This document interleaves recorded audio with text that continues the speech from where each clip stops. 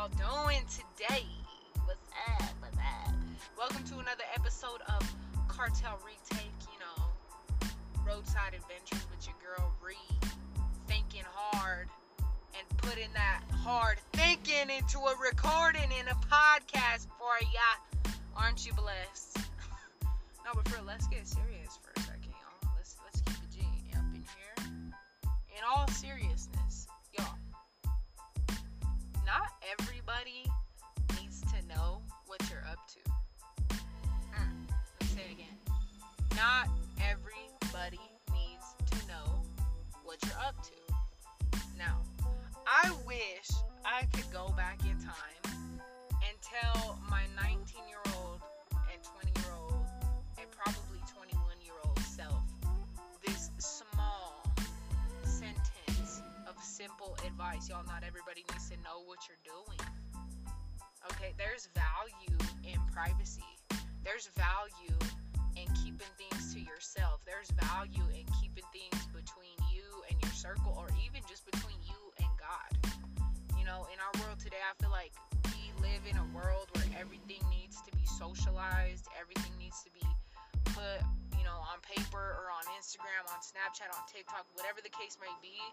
And, I'm just as guilty at this as everybody, you know what I'm saying? But I've learned, I feel like in the last couple years, that there is value in privacy. There's value in not letting everybody know what you're up to, not letting everybody know how you're feeling, what you're doing.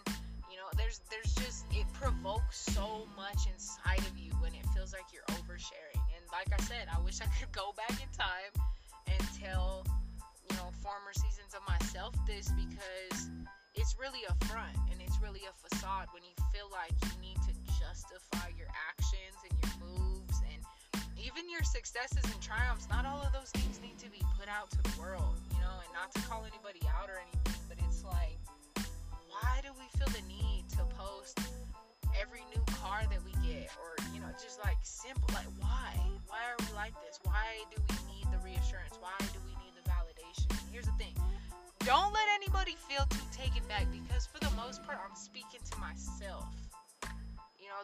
It feels so great when there are small pieces of you, or even large pieces of you, that not everybody has access to. And that, that's not a bad thing. It's not a bad thing to be a private person. It's not a bad thing to be low key. It's not a bad thing to not want everybody to know how you're feeling and what you're going through, because it allows you to learn yourself. I feel like when you're hiding behind that facade and trying to let everybody know that you're good and that you're straight, that you're solid, that it's really just a lie that you're trying to live up to.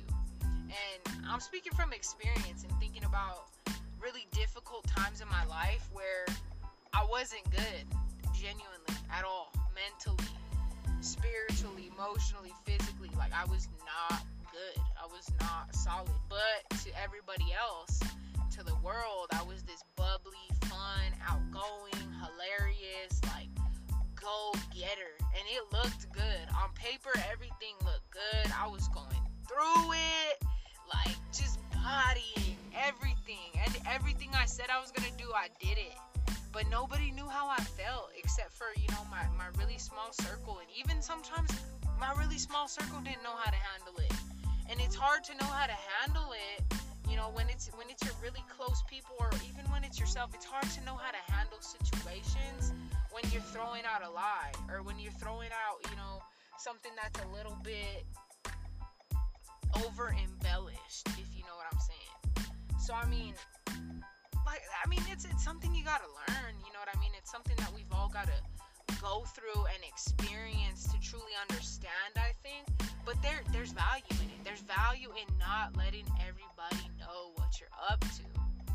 And I'm so grateful for the opportunity to learn this in these recent, last couple years of my life, because it feels amazing to know that there are very few people that are gonna know my triumphs, my successes, my really low lows, my middle grounds, all of those things.